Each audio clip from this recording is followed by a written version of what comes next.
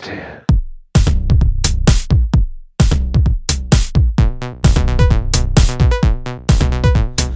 throat is deep and the mouth is wide. Saw some things on the other side. Good evening, ladies and gentlemen. Welcome to another episode of Bobcast. With you, as always, is Bob, live in the lounge, staring at the Ouija board. Tonight's guest is an old friend from high school. We've recently got back together over the social network. Both of us are doing podcasts now. I met this guy, I guess, when I was a freshman. I think he was maybe 2 grades ahead of me, maybe 1. Can't really remember it. But I do remember that he was a unique individual. An individual who looked at the face of authority and said, I'm not going to, oblige by your rules. I'm going to walk my own walk. With that being said, please welcome to the Bobcast, Mr. Adam Grossman. Hello. Adam, how you doing this evening? Pretty good. How are you doing, Bob? So, all those years ago, I was trying to go through my my old photographs today and trying to find, we did a photo shoot once at the Concrete Jungle. And for those of you who are listening who don't know what the Concrete Jungle is, or was, it is the Metroplex.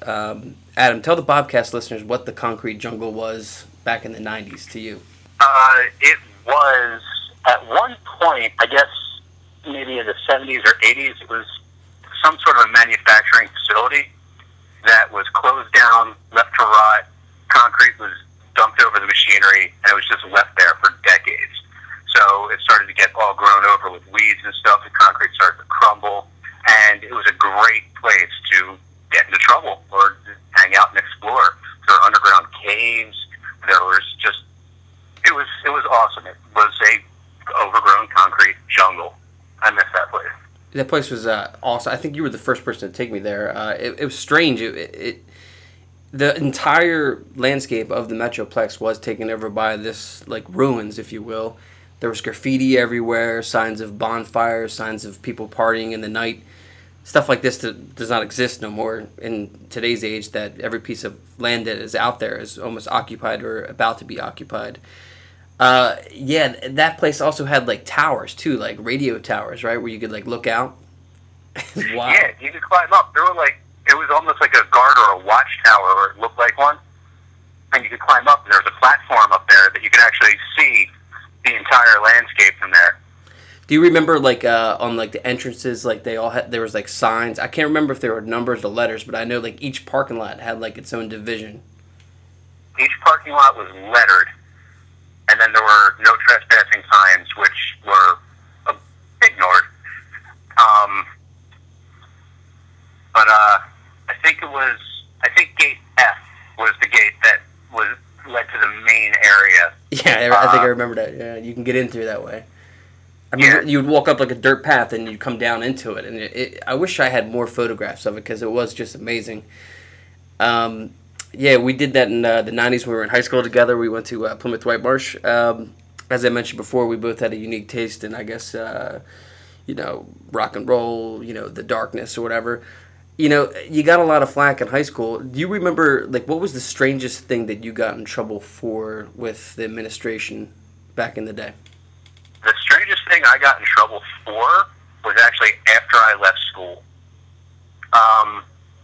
Not too long after I graduated, the whole Columbine thing happened. And when I was in high school, I had long hair. I wore, metal and industrial T-shirts. I always wore a long fucking trench coat. So after Columbine, I actually got a phone call from the local police asking if I knew anything about the trench coat and mafia conspiracy. Wow. In 1999. Yeah. What year did you graduate again? You graduated in 97, right? I graduated in 97, yeah. Yeah, okay. So they just called you because you were being socially, profiled, I guess, as being one of these people? Apparently they remembered me from when I was there, and I was a troublemaker who wore long coats, so they wanted to make sure that I had no plans of going and blowing up the school. It really is a shame. There's a bunch of, facts that have come to light, in recent years. The guys wore trench coats to conceal the weapons when they were entering the building, not to make a fashion statement. It's clear, as as crystal clear as like the day. But I mean, people like the West Memphis Three, they were incarcerated. Actually, same type of social profiling. I don't know if you're aware of that case, but for the Bobcast listeners out there, definitely check them out. I mean, they were exonerated under an Alfred plea in which they pleaded guilty, but were released into being a free citizen. And they too also had long hair and liked to wear black, listen to rock and roll, metal, whatever. So yeah, that's unfortunate. But at the same time, I appreciate people who like the arts. Speaking of arts, recently you contacted me and you told me about this awesome idea for a new podcast show that you're hosting. What exactly are you doing down there in Conshohocken in the studio? Well, the podcast is called The Virgin Sacrifice, and it's really, the idea sprouted the way that it does when you start hanging out with new people. You know, you start hanging out with somebody, you start talking, bullshitting, and, you know, eventually the subject of movies comes up, and then you'll start throwing off titles and talk about movies that you like and don't like and shit that you have in common. And then every once in a while, you'll mention a movie, and the person that you're talking to is like, I've never seen that. And then you just stop right there, and you put that fucking movie on, you sit them down, and you make them watch it. And that was kind of the idea for the Virgin Sacrifice, is let's do that. Let's find someone that's never seen some of these movies that we love, make them watch it, and then immediately throw them on a microphone and get reactions and talk about it. It's a great premise. I listened to the one on Tusk, a movie by Kevin Smith. I enjoyed that immensely. Kevin Smith, I've mentioned here on the Bobcast, is one of the reasons I got into podcasting. He said it's a fun, you know, relatively untouched when it comes to like corporate America. Nobody owns the podcast really network yet, but eventually I think that it'll become its own like radio station. So for like the content that you're popping out, like what other movies have you watched? We try to vary it. We don't want to just stick to obscure horror movies, although they are our bread and butter. They're the most fun. They usually generate the best reactions and conversations. We've posted 8 as of this week, and I think we have 12 or 13 recorded. We're a few weeks ahead of where we post. Nice. What's some of your favorite titles that you've watched on the Virgin Sacrifice podcast? Tusk, because Tusk is a great movie. If you've never seen Tusk, go watch Tusk. It is the best movie about a dude who turns another dude into a walrus. The strangest film ever. I can't wait to see Yoga Hosers. He just wrapped that. And then apparently I was looking at him on last night on Twitter. He just wrapped the Moose Jaws script. Are you familiar with that idea he's got popping? Oh, I am so looking forward to Moose Jaws. Jaws is my favorite movie ever, and just the ridiculousness of it being done with a moose. And that's all he tells anybody that it is. It's Jaws with a moose. I'm fucking in. Yeah, it's going to complete his, what's he calling it? The Great North Trilogy, I believe? Yeah, the Great Northern Trilogy. Yeah, Tusk is a strange movie. I mean, it takes, well, the thing that's so interesting about it really is that the film came out of a conversation like we're having on a podcast, on the Smodcast, on the Smodcode Network. They were just chatting about ideas, and then they came up with what was... No, they found an article on like some sort of UK Craigslist thing. Yeah, they found like a Craigslist ad about a dude who had a huge mansion, and he's an old guy, and you can have the run of the mansion, and you can live there rent-free, but the only catch is that I think it's like once a week for 2 hours, you have to dress in a walrus suit and act like a walrus for this dude's amusement. Yeah, and just, you know, it's a scary idea. Like, when you watch the film, there is a couple moments when I guess the transformation's like, you know, first starting, where you're like, man, that would really suck. You know, I just saw, I haven't commented on the Bobcast yet about this, but I just saw the Fantastic Four, and, you know, I had to see it because of all the news and the media about how, you know, what a stinker it is. God, is it terrible. Have you seen this film yet?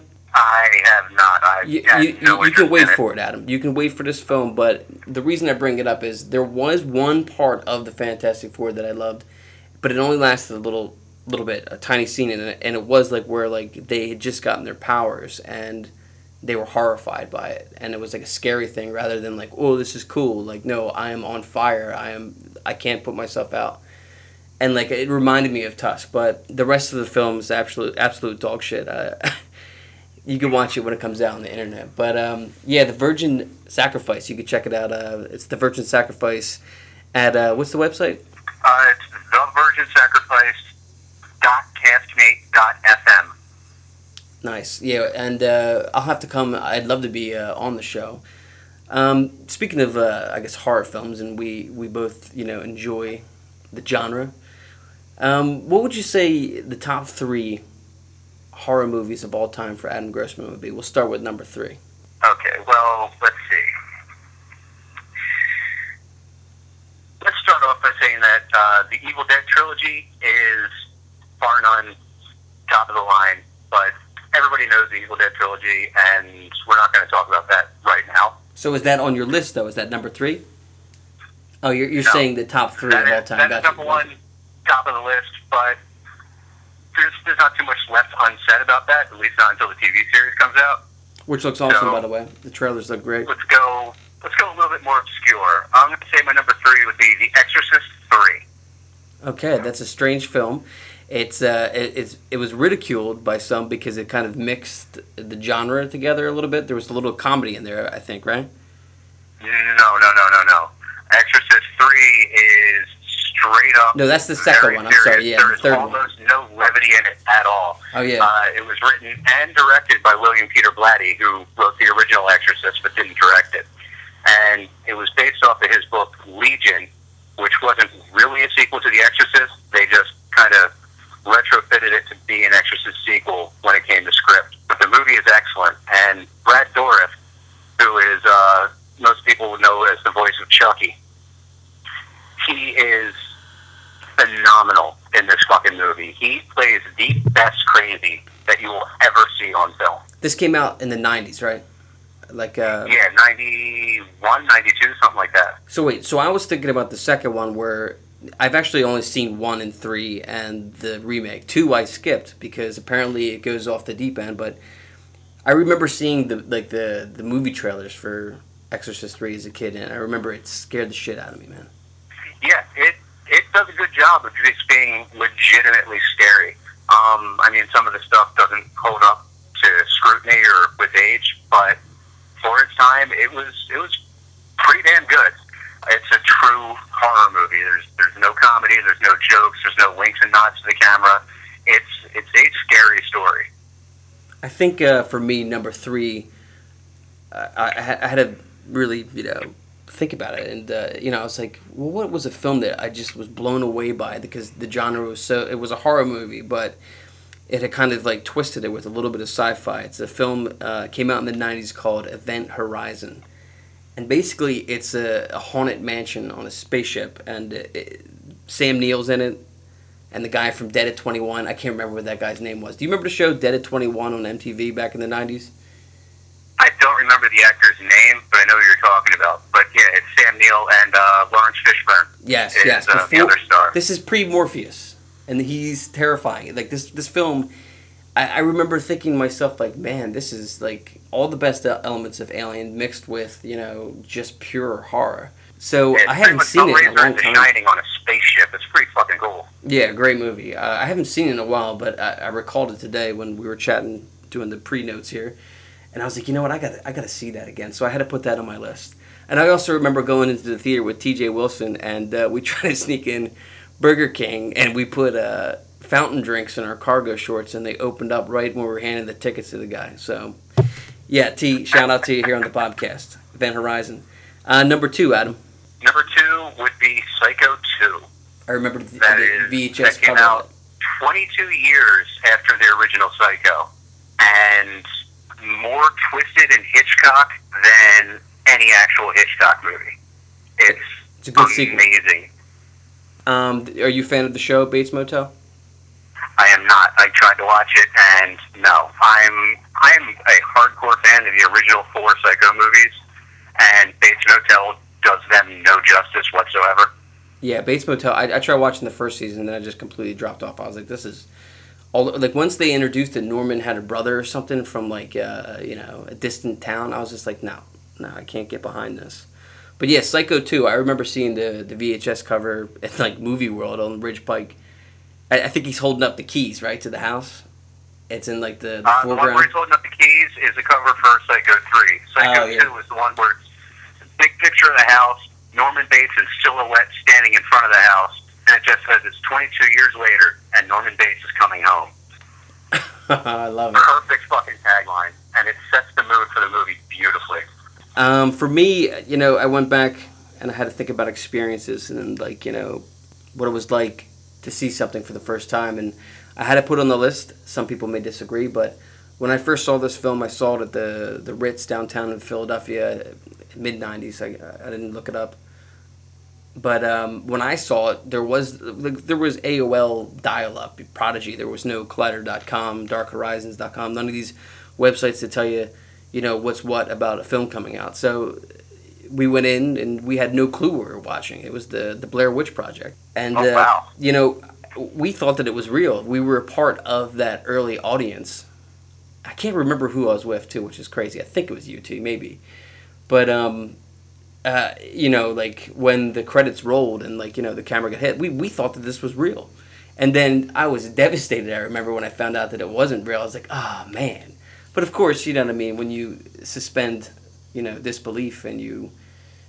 I mean, I love, like, Jaws, too. Like, Jaws is, like, a great movie because you don't really see the shark until, like, midway through the second act. So, with the Blair Witch, you never really saw anything. And it scared the shit out of me. Yeah, I remember when that came out. That was one of the first tastes of viral marketing. I mean, now it happens all the time, and there's tie-ins with TV shows and websites and shit like that. But Blair Witch was the first time that they did a really good job of marketing something as if it was a real story. Yeah, like it was really happening. It wasn't until months after the theatrical release they started to leak out information that, yes, these are just actors. Yes, these people are still alive. I remember people, like real people, were going to the town trying to find this film crew that supposedly disappeared. Like, the town had to shut its borders for a short while. Yeah, it was amazing. It was the first cultural Cloverfield, if you will. You know what I mean? Like, big impact. I remember when it went into, like, full distribution. It was like maybe almost a year later. I remember they were playing at the Regal. But, yeah, the Blair Witch, I watched it recently on, I think it's on Netflix, and, it still holds up. Unfortunately, the Blair Witch's sequel is absolutely terrible. Have you seen that recently? It's so bad. Recently, no. I watched it when it came out, and I've never revisited that. Dude, that would be a great movie. Like, hey, man, you ever see the Blair Witch? Like, oh, yeah, I love it. And then, like, what about the sequel? And they're like, no, I've never seen it. That'd be a great virgin sacrifice right there, man. Because that movie just lowers your expectations until it hits the floor. It's just terrible, man. The acting is off. I looked it up on Wikipedia, and, like, originally they tried to, like, do it in the same vein, and the studio ordered reshoots. And, yeah, the Blair Witch Project really, it never got, the full credit it deserved. Like, it really was a game changer. I mean, the scene where... It started a genre. It was the first-person found footage horror movie.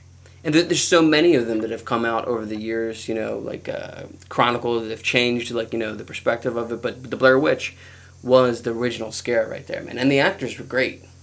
When he finds the cigarettes at his cigarette at the bottom of the pack, and he's, like, rocking back and forth. Everything's going to be okay. Everything's going to be okay. Smokes. We got smokes. Yeah, like, it's so good. Yeah, so that was one of my favorites.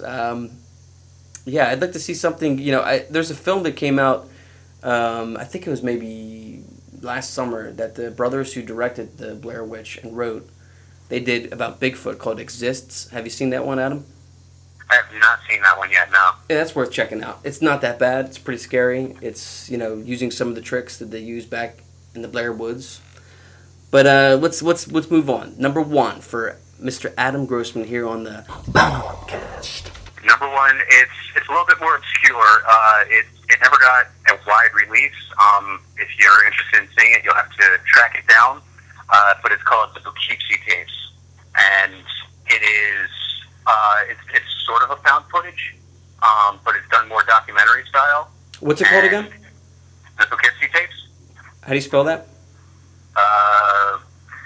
Poughkeepsie. You know, I have heard of this.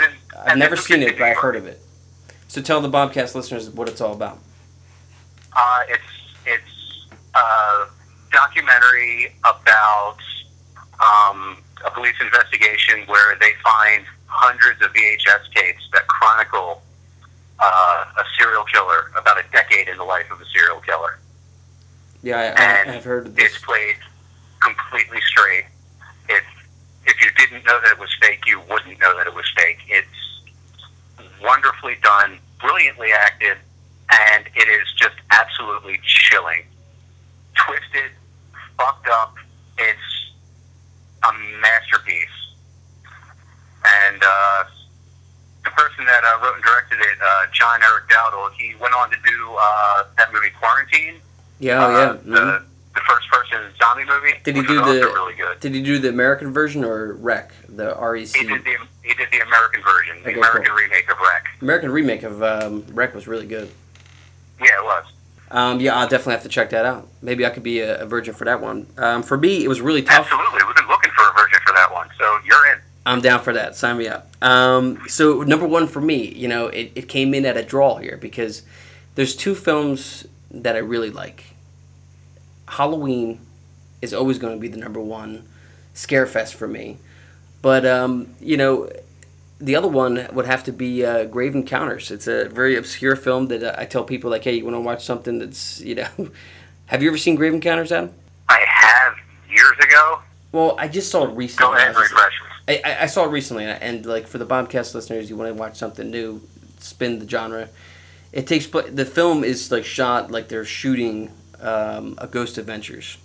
They go into, you know, a place that looks just like an asylum here in Pennsylvania, and you know, they try to get some footage, nothing works, and then something goes wrong and they can't get out of the building. It's shot for like shit, yes. Do you know what I'm talking about? Yeah, so yes. It's shot for like, you know, maybe $200,000, but I mean the scares that come off of it, like there's a real slow burn, and the first time you see, you know, a demon, like, it's terrifying. There's this nurse, and she's, like, shaking in the corner. And when her face turns, yeah, the special effects aren't, you know, state-of-the-art, but it works. It scares the shit out of you. And then, you know, he goes off into the deep world. It got a sequel. The sequel is no good. It's Grave Encounters 2. But, yeah, if you want to check something out truly obscure and weird, Grave Encounters. But Halloween, yeah, for me, growing up as a kid, shit, I was scared to death of Michael Myers. I thought that Michael Myers was outside my parents' window, ready to kill me. And, you know, the genre's still going on. I hear now that they're remaking it and trying to, like, put a new spin on Michael Myers. Come out next year. What about you, Adam? They can't do any worse than what's already been done. Oh, it's gotten so bad. The one with Busta Rhymes where, like, they were shooting the webcam thing. Like, oh, my God. Yeah. God, so bad. Even the one H2O, I thought that was so hokey. First off, you can't shoot Halloween if you're not using the proper mask, and the mask is, you know, Captain Kirk. Oh, the mask in H2O is god-awful. God-awful. It ruins the fucking movie. That movie would have been passable if they could have just gotten the mask right. Mask is terrible. The mask has to be right, in my opinion. It's got to be that, you know, Shatner look. You know what I mean? Absolutely, yeah. So, you know, that was it. And, you know, like, the first one, though, it's just such a flawless movie. Every single beat of that film just works. I mean, from the opening sequence of the escape patients in the rain to when Michael Myers is first outside the house, like, it's fantastic. And, like, I've read the script online, and I think that, you know, it still you know, holds up. But yeah, you know, it is fun here to talk about all things horror. I'd like to thank my guest, Mr. Adam Grossman, for coming on here today. Adam, I'm definitely going to be your virgin. We'll definitely have a sacrifice. It definitely will get bloody. Sweet. The website is, once again, thevirginsacrifice.castme.fm.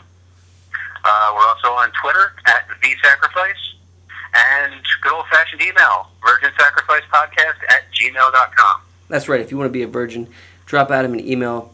Once again, thank you for coming on the Bobcast. Ladies and gentlemen, this has been another fantastic episode of Bobcast.